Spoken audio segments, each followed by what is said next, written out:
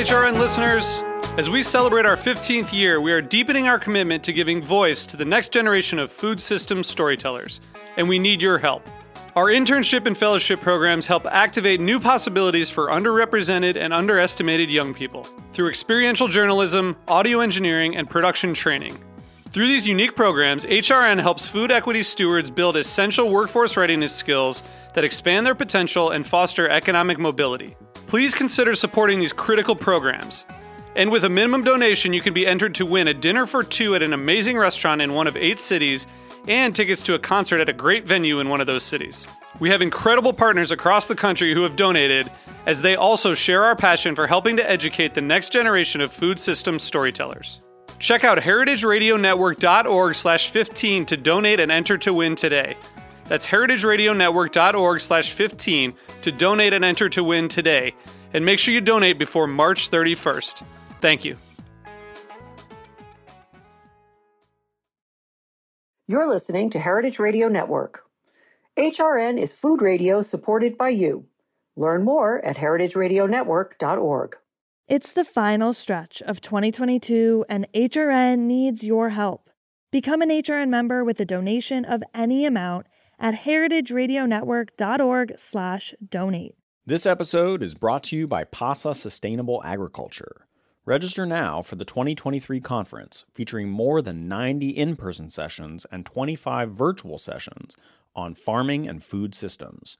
Learn more at pasafarming.org/conference.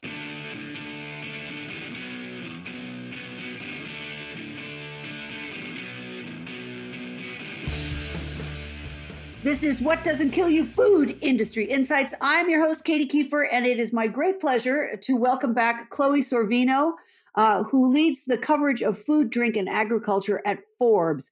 She works on the 30 Under 30 food and drink list and spearheaded Forbes' Ag Tech Summits with signature events in Salinas and Indianapolis. She serves as a steward of the Forbes Union.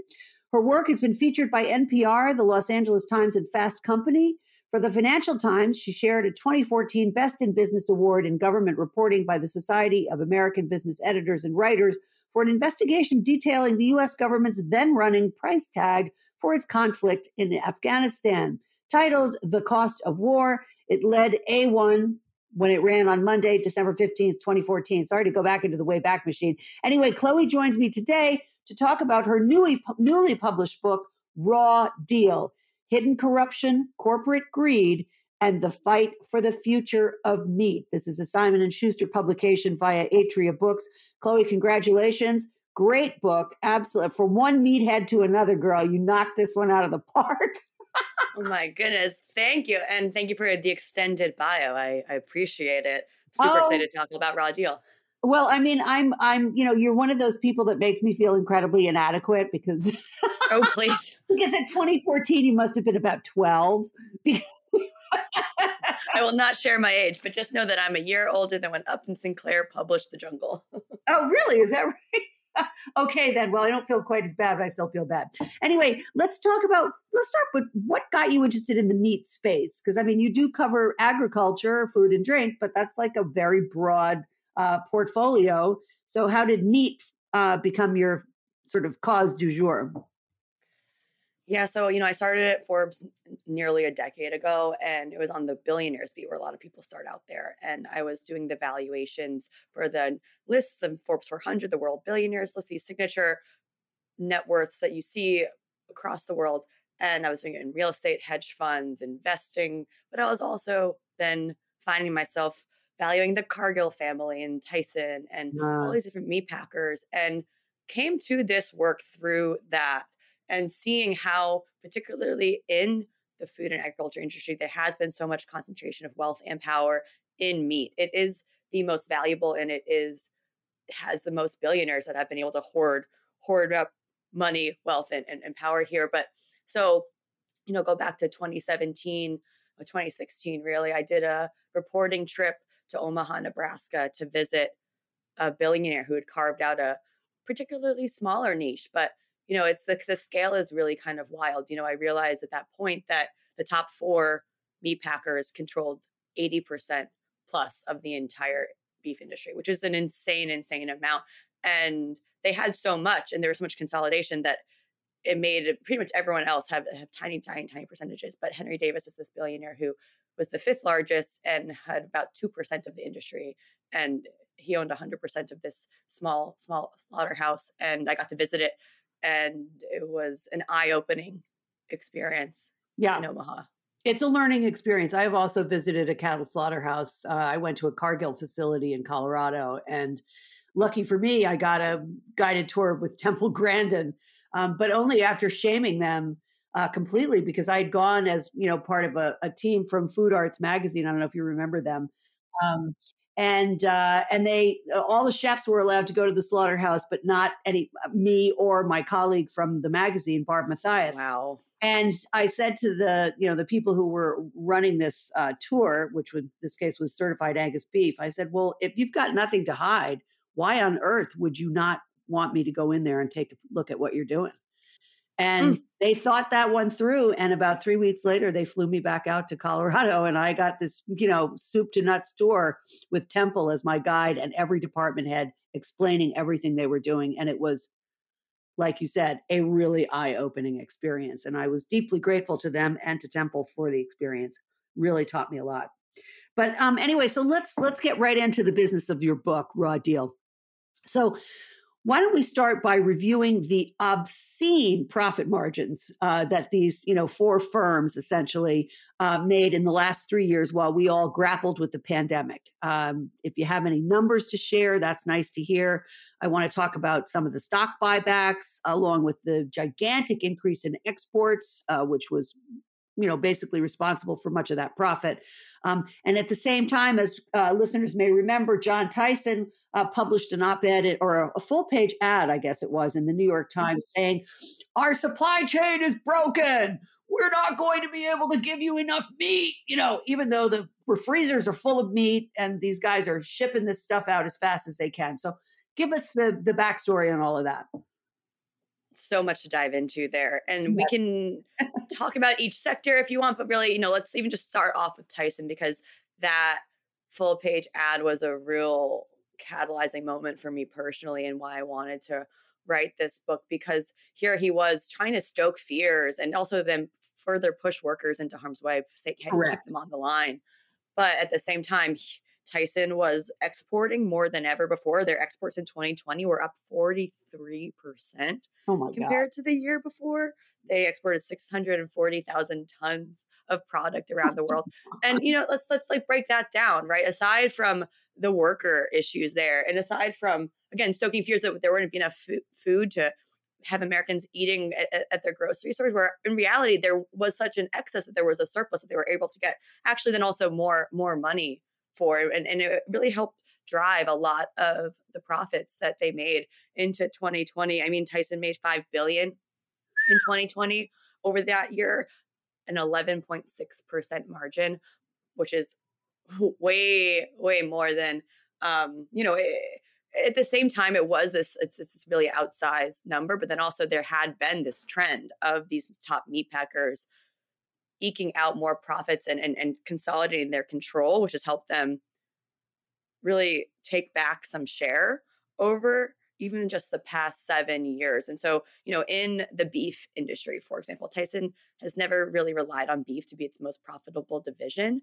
That's always usually been chicken. But in the past 5 years, beef has, in part because of a lot of this consolidation that's been driven over the past several years, beef has been crazy in terms of how much you could make on a single cattle head. Between 2002 to 2014, the average animal had a loss of $10 on average. But starting in 2015, you start getting $100 per animal in average operating income. So that's crazy and a total shift that, again, has been able to happen in part because some of these markets have become so uncompetitive. Now cattle is one of the few meat sectors that still has a fair amount of cash purchases happening on the open market. And in some of these areas now, there are only 1 or 2 meat packers that will buy cattle from independents. And that has further driven down prices and dictated what producers are ending up with at the end of the day. Mhm. And let's be clear that it's the packers who are making this $100 an animal margin, right? It's not the Correct. Oh, rancher. yeah. Yeah, right.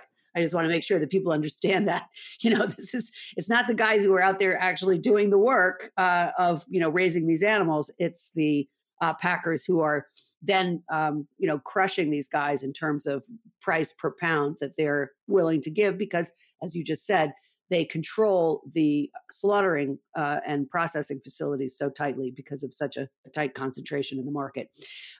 Let's talk about and also for listeners who didn't tune into Chloe a few months ago, when was it that you came on to talk about the Trump administration collusion with the meat packers in terms of writing that declaration saying that they were essential frontline workers and could not be allowed off of the job? I just want to remind people that there is another episode where you and I talk about one specific aspect of how the administration colluded with these packers to maintain their profit margins. When was that, Chloe? Was that Yeah, we last did that summer? in May or June, Yeah, yeah, and right. it was So all around the investigation into how state, local, and federal officials were all working hand in hand with the meat packers to keep them open, keep them having workers on the line getting sick, and keep them profiting. And at the same time, when there was lawyers for these companies or their trade groups actually writing executive order drafts right. and wild. Yeah, it was wild. So people should go back and listen to that in the wake of listening to this show, because that's a big part of the puzzle. And this, of course, fueled explosive pandemic, episodes of COVID in the towns in which these packing companies exist. Leah Douglas now at Reuters, but then at Fern, followed this extensively, and that's another place where you can learn a lot about how these workers were exploited. But let's go on. So among the other jolly little sinecures that they were able to do, they were, because of these giant profit margins, there were stock buybacks, right? They were able to distribute a lot of money back to their shareholders.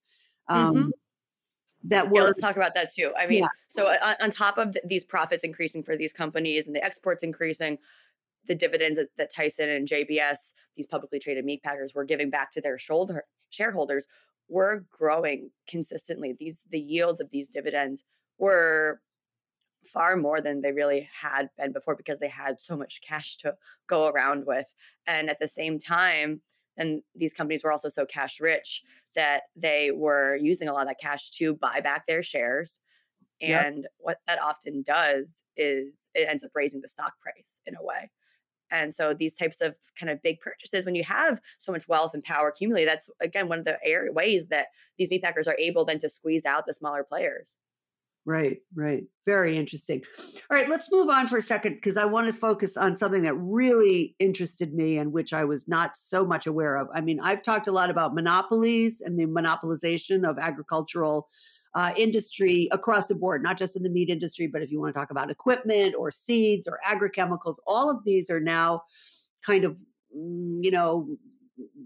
concentrated down into 3 or 4 or 5 firms that control. But I've never really thought about the buying part of it. And you had a really interesting section of the book about what is called monopsony. So can you explain what that is and how that skews the industry? So many Americans have grown up with the game of Monopoly. It's a concept that we're all quite familiar with.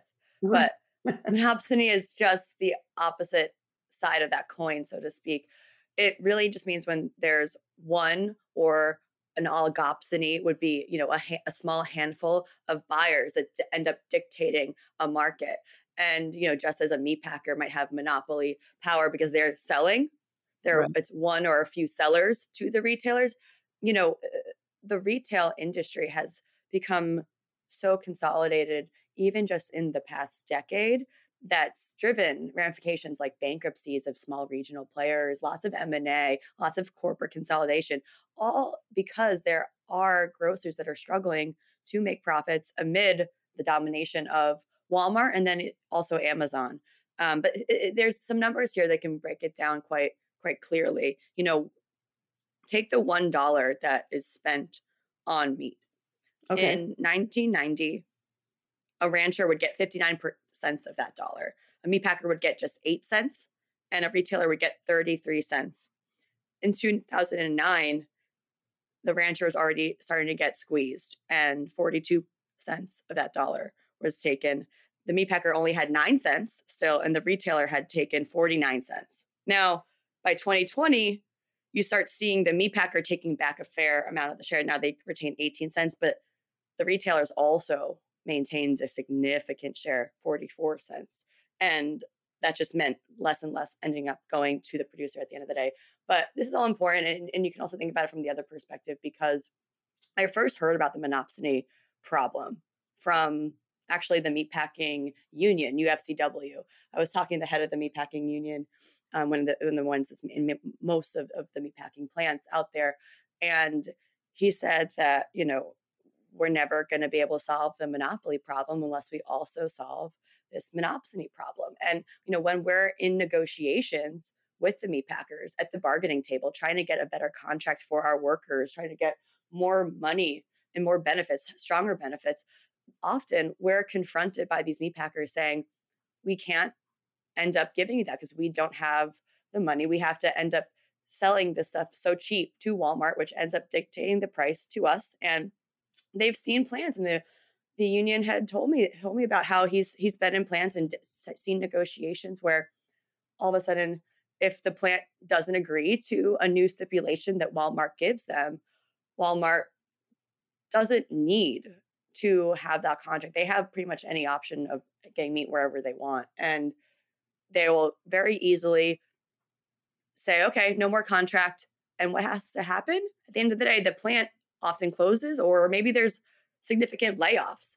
And so, I really wanted to share this part of the story because meat packers will often say that they're not able to do more to stop consolidation or to stop centralizing, because they have to deal at the end of the day with Walmart, which has dominated so much of the grocery industry in just two Really decades very or so. short space of time. I mean, really, in just the last, not even 2 decades, I would suggest, right? No, not at all. Yeah, I mean, it really started only exactly 2 decades ago, actually. But the way that Walmart has then used its power to put harder, tougher stipulations on its meat packers and on its suppliers, this muscle is worked in new ways all the time. Different types of requirements. It might seem petty or small, but they add up and they really make a difference. And there are lots of different examples, but at the end of the day, they have potentially a quite imbalanced system. Right. Well, you mentioned one thing, they were, I hope I understood this correctly, but for example, Walmart, during, say, the pandemic, they were applying a surcharge to suppliers of something like 3% if there was any kind of supply chain disruption. So that would, say, for example, have an impact on whether or not you allowed workers to go out on sick leave, or whether you Correct. forced them to stay on the line, right? I mean, stuff like that is going to have a really big impact on workers. Let's talk a little bit to go further into that issue. You also described, I've done quite a few shows around the class action suits for price fixing, with, say, Tyson, Pilgrim's Pride, and so forth, who, for all intents and purposes, have been given a slap on the wrist. I mean, with the giant profits that you've earlier described, these guys get to pay, $25 million to settle a class action suit because they've been price fixing for the last 15 years in the poultry industry, the beef industry, the hog industry, what have you. But what really struck me was a focus that you had on an organization called WMS. I've now forgotten what that stands for, but it's like the AgriStats. It's sort of the other side of AgriStats, right? Where they're sharing information, and these companies are colluding on wage and benefit packages. Can you talk a little bit about that? Absolutely. I think folks who are passionate about the meat industry or have been following some of this have seen AgriStats talked about in the news over years. Some of these lawsuits, there are hundreds of these different consumer lawsuits or class actions or supplier lawsuits suing meat packers for allegations of price fixing from some of the biggest names across the food industry, from McDonald's to Wawa to Kraft Heinz to Conagra to Nestle. Pretty much any retailer or major restaurant chain you can think of has put in some of these claims, and there already have been some significant settlements of upwards of, some $200 million plus, and some of these settlements aren't still, acknowledging wrongdoing. But the AgriStats model was then, it's a data provider at the end of the day that works with these meat packers to sell data that each of them then is also sharing data with. And so there's this sharing of information, which the meat packers are able to pay for, but the smaller producers cannot. And it's created a system where there's been almost a copycatting. And so I wanted to write about the AgriStats and a lot of the price fixing allegations, but I also wanted to write about how it's not just that. These data providers have been working to make meatpacking essentially, data in a formula on a spreadsheet, and pretty much every single aspect of how this business works. These meatpackers have been trying to figure out ways to make things even more efficient over time. And data providers like WMS, which is a Pennsylvania company called Weber, Mang and Shaw, named for the three partners who are there. It's a tiny company of only a handful of folks who work there. And WMS, pretty much their almost entire business was doing an annual survey for the HR departments of many of the top poultry companies. And this was a scheme that went on from 2000. And this essentially was a mass compensation survey with the goal of subjugating workers, keeping their pay as low as possible, keeping their annual salaries, their employment benefits, their healthcare benefits, all of these different aspects of compensation, which are crucial. And by the way, again, horribly marginalized workers, extremely vulnerable workers, also working some of the most dangerous jobs in this country. Yeah. So that's taken it aside, right? But then, I was just so blown away reading these thousands of pages of documents of lawsuits and different testimony that have come out over the past few years. And, I should also mention, aside from the lawsuits that I write about with WMS, the DOJ has been investigating wage fixing, as this case has developed and accelerated just since I started following it even. But some of the things that have come out are quite stark and really paint a picture. And I want to share because, it wasn't just data that was being shared with different HR folks about, how to pay workers. It was then a survey that was then discussed at these secret roundtable meetings held often in Destin, Florida. And it went beyond kind of typical collusion where, obviously these executives were in these meetings, sharing this data, discussing it in depth for hours, but then they were also, doing social events together as well. This group, this compensation scheme group was then choosing between excursions. At one point, I loved this data. They had to choose between an excursion of a 5-hour party fishing trip, a tiki bar boat ride, or a dolphin boat cruise, because they didn't have enough time to do, this alleged collusion when they were in their conference rooms in Florida together. They had to also get out on the water, get out in the open and continue bonding that way. Whoa. I mean, they all do it, and it's not unique to the meat industry, but honestly, it is just mind-blowing that these fat cats are sucking on these big salaries. And meanwhile, the guys who are actually making the profits for them are lucky to get, 3 days of paid sick leave. I mean, the whole way that we approach labor in the agricultural sector, and I suppose elsewhere, but especially there, where it's like the lowest paying jobs, the most dangerous jobs. You're exposed to chemicals, scary machinery. People lose fingers and arms and legs. I mean, it's just unbelievable. And there's no protection for them, and they don't get paid for it. So I just wanted people to really dial in on that aspect of it, because it's just yet another, head smacker. We have to take a short break for a sponsor drop. We'll be right back with Chloe Sorvino talking about the Raw Deal. Please stay tuned for much, much more. It's the final stretch of 2022, and HRN needs your help. Our goal for the winter membership drive is to raise $30,000. Become an HRN member with a donation of any amount at heritageradionetwork.org/donate. Through creative, educational reporting, storytelling, and live events, HRN delivers thought-provoking exchanges about the real issues affecting our global food system. Your donation also supports our internship program, an essential part of HRN's work that educates the next generation of journalists. Donate at the $90 level before December 31st, and you'll receive a limited-release HRN t-shirt designed exclusively for HRN members by artist Chema Scandal. When you become an HRN member at any level, you'll be the first to know about special events and get news updates created only for Food Radio Insiders.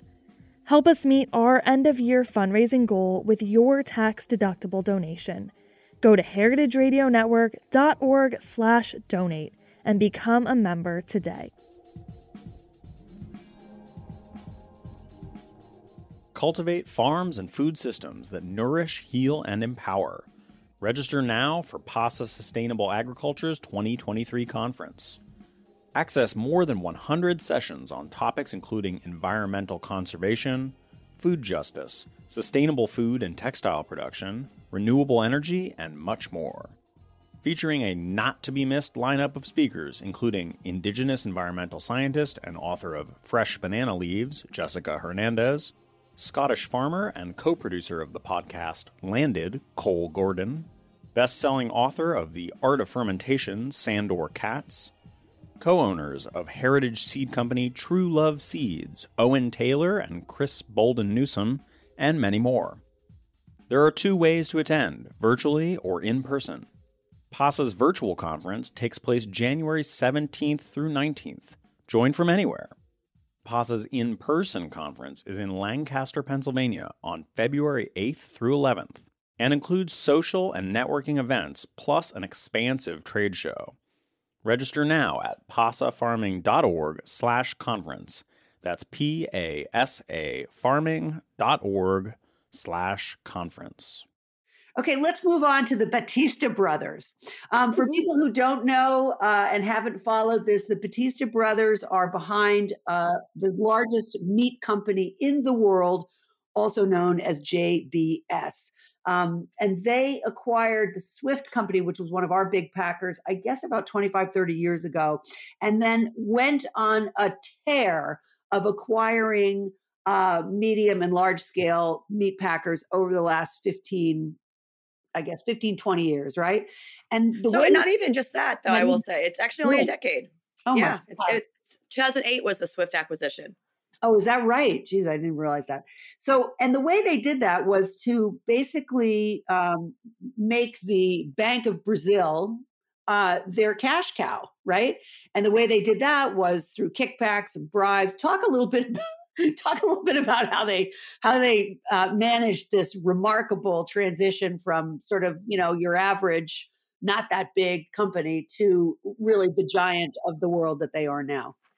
The story of JBS cannot be understated because it is just such a wild saga. It is. And at the end of the day, these completely absurd elements that you think almost would exist in, a high-speed chase documentary series or movie, like an Ocean's 8 type deal.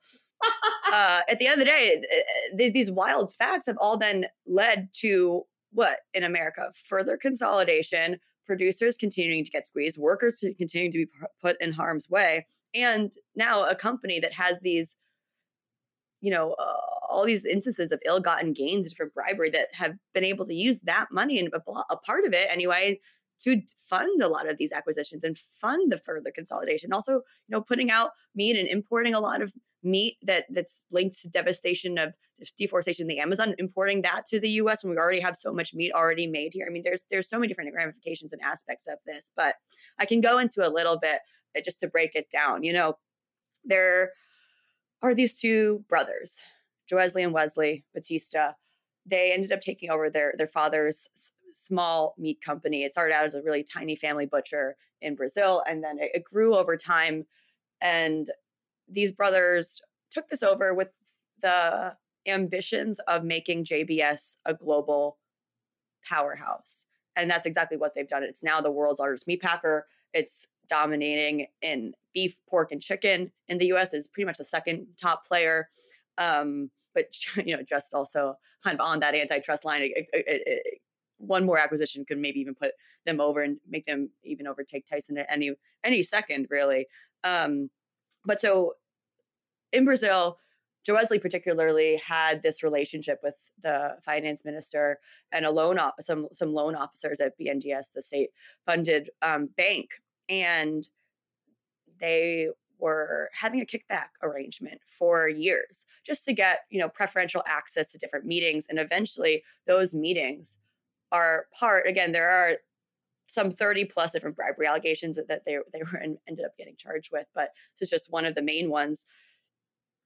So this finance minister was helping them get these loans, and some of those loans or some of these business deals, eventually BNDES also took equity in JBS itself and did several other loan deals or financing deals to help fuel this acquisition spree in the US. Probably one of the most aggressive acquisition sprees ever in the US by any foreign company or otherwise.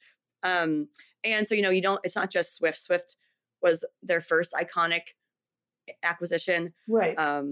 But they bought Pilgrim's Pride chicken. They bought National Beef, right?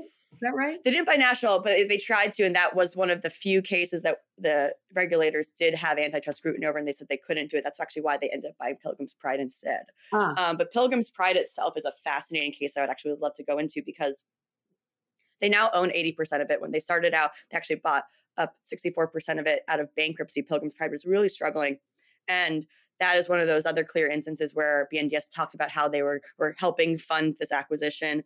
And through some of the documents I found, and through a lot of the Department of Justice investigation, the SEC investigation that ended up happening into the Batista brothers, it came out that for the Pilgrim's Pride acquisition, the finance minister himself actually got a $55 million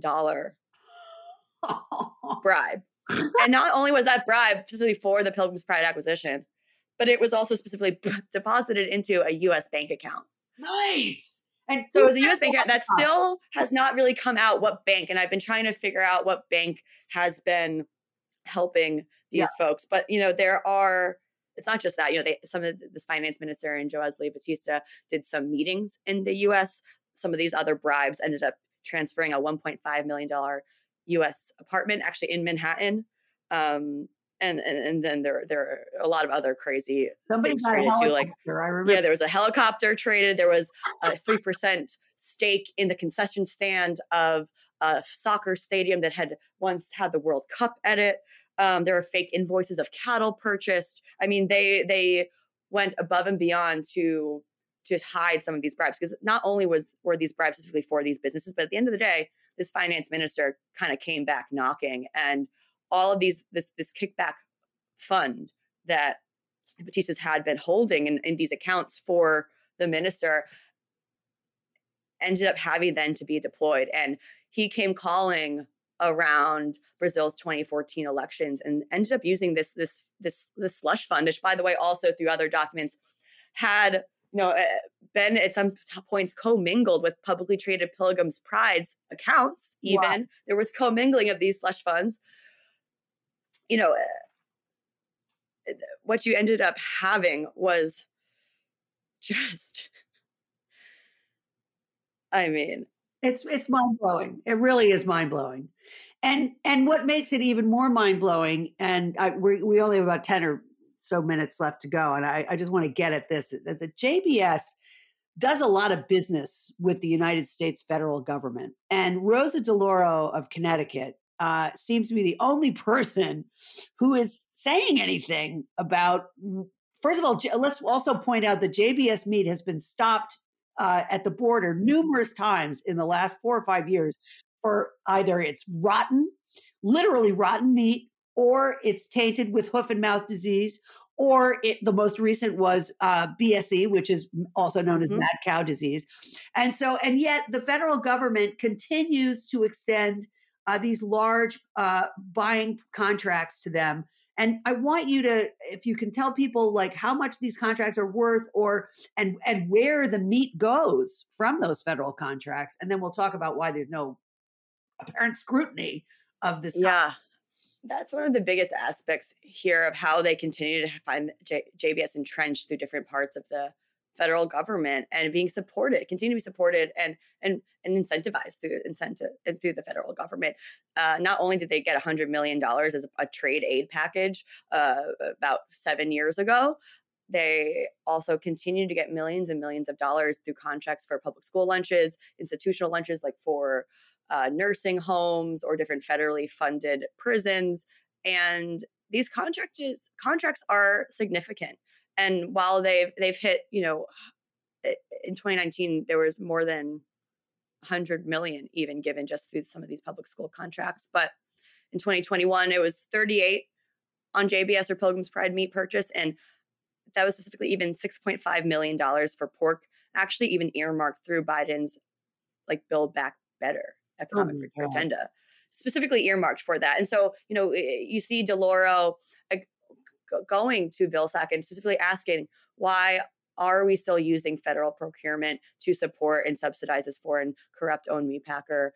And, at the end of the day, Vilsack has blown these suggestions off and these criticisms off. And what we've seen as the response has been continued support of JBS, especially through these contracts. Well, it is astonishing. We are paying for this, people. Taxpayer money. This is taxpayer money going to fund, first of all, a company that has no need of any help. Secondly, they're very busy squashing our own meat production, and they get to bring their meat in, and somebody grinds it in an American machine, and it gets labeled as a product of the USA, which is what all American meat, all American meat producers are freaking out over the fact that we can't reinstate country of origin labeling, or the country of origin labeling is so lax as to allow for that kind of, shifty, sketchy sort of, business as usual kind of a deal. I mean, it is an incredible story, I think. I mean, the whole Batista Brothers saga is both fascinating and horrifying. It's a cautionary tale. And that's why I wanted to write about it, because there are other foreign billionaires that are polluting our environment, who are hurting workers and are exporting and making a lot of profits. And JBS is an extreme example, but... Right. Smithfield is another great example of that. The Obama administration, the CFI US or whatever, I think is that right? It's CFIUS. CFIUS, yeah. So this for people who don't know, this is a sort of secretive organization within the government. It's a committee. It's Committee for Foreign Investment in the U.S. And they're supposed to vet sales of things like selling American agricultural assets to foreign nationals. And for whatever reason, they very rarely bring the hammer down and say no. So I got interested in that topic myself a few years ago when Smithfield was sold to the Chinese. And, everybody calls it the WH Group. That's actually just an arm of the Chinese government. The Chinese government controls everything. So it's not like it's a different for-profit entity. Not that it really matters, but it's like, I mean, it's like we're giving away the store here. We're giving them our water. We're giving them our feed supplies. We're giving our environment away. They own 1 in 4 pigs in the United States. Smithfield Company does. And we own the dead pigs and the manure. And I mean, stopping this. No, it's astronomical. And there have been calls for years and years. Part of the reason I wanted to write this book is because I've seen the letters being written to Janet Yellen and other federal regulators begging for CFIUS investigations into the Batista's investments. They still own some 250 companies in 30 countries. And when you talk about Smithfield, I mean, there's also the billionaire Wen Long, who's the major owner. And not only it is obviously, of course, backed by the state, but you also see crazy dividends that Wen Long has gotten in 2019, 2021. He was making more than $100 million in his annual dividend payment to himself. It was And that's the problem. There's a lack of incentives to end up supporting better sustainable production. And are these billionaires going to be the ones that really want to put their money where their mouth is when, the climate crisis gets even worse? I mean, that's really the issue I see here is when long is the Chinese state government going to have any interest whatsoever in making pork production more sustainable and making the actual drastic changes we need in the next few years before 2030 makes everything already impossible to change? I don't know. Yeah, right. I very unlikely. Meanwhile, the Chinese, for people who aren't paying attention, are building these hotels for their pigs. Chloe, you've been on top of this, right? These Oh yeah, they're multi-story vertical, new CAFOs. Yep.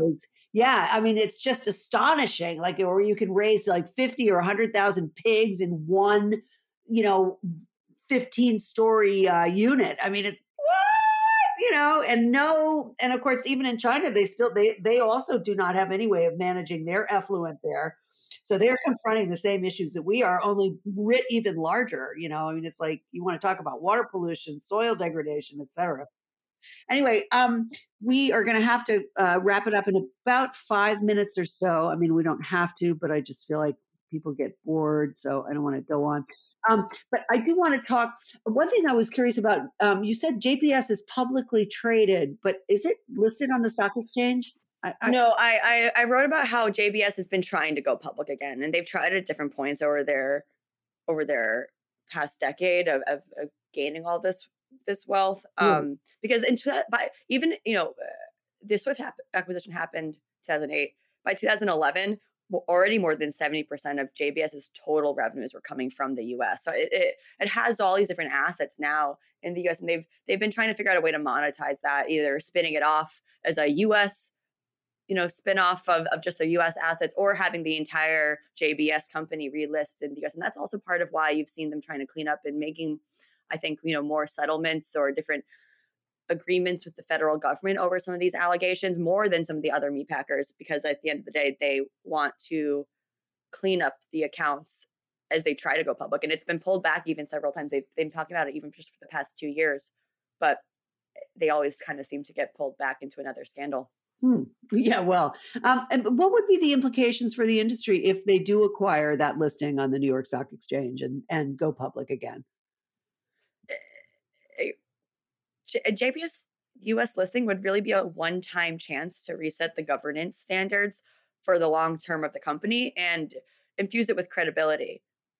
And I need to be clear about what I mean by that, because would it actually be credible? What are you really investing in? But I think it'd be a way to almost, greenwash the credibility of the company and to really kind of corporatize it once and for all. And there are folks that say that maybe that would be best for JBS to have that additional public scrutiny. But then there's also the question of shareholder returns. And whenever you're a publicly traded company, you have a fiduciary duty to continue to make more profits and to continue to make higher returns each quarter for your shareholders. And if not, they have the ability to sue you. There are short sellers that will come after you, the whole bit.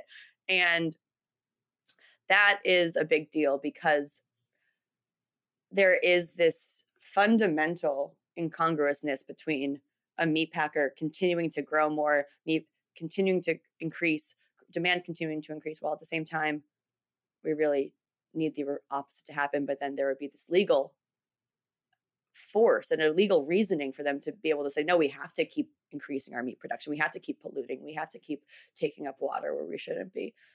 And that could have lasting ramifications that drastically changes how these next 30 years could go.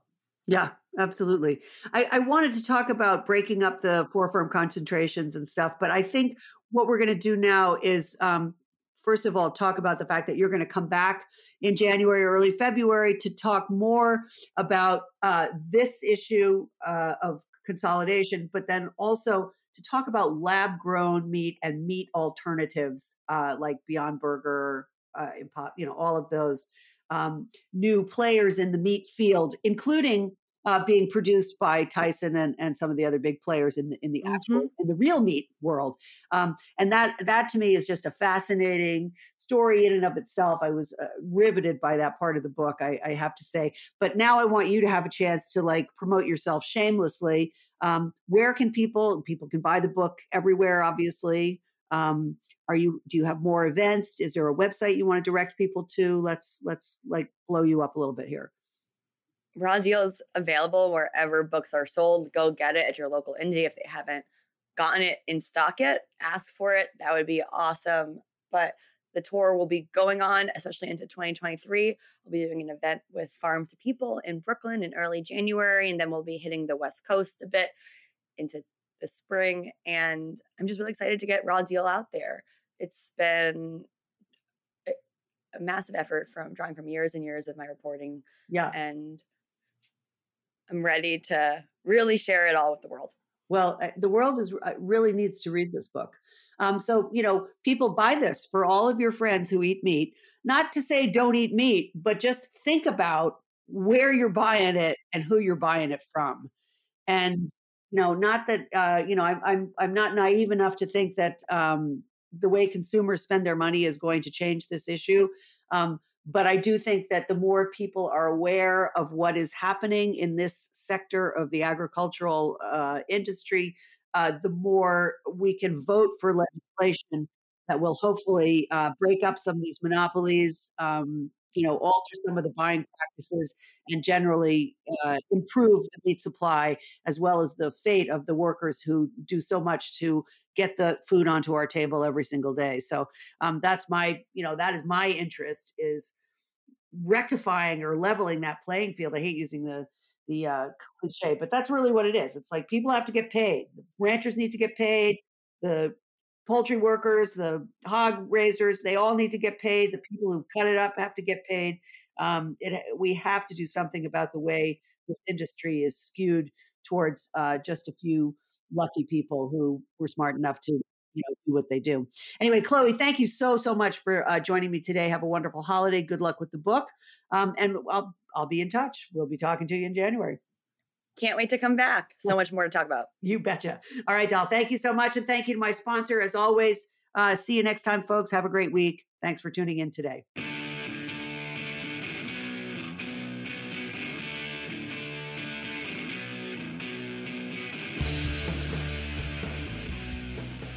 What Doesn't Kill You, Food Industry Insights, is powered by Simplecast.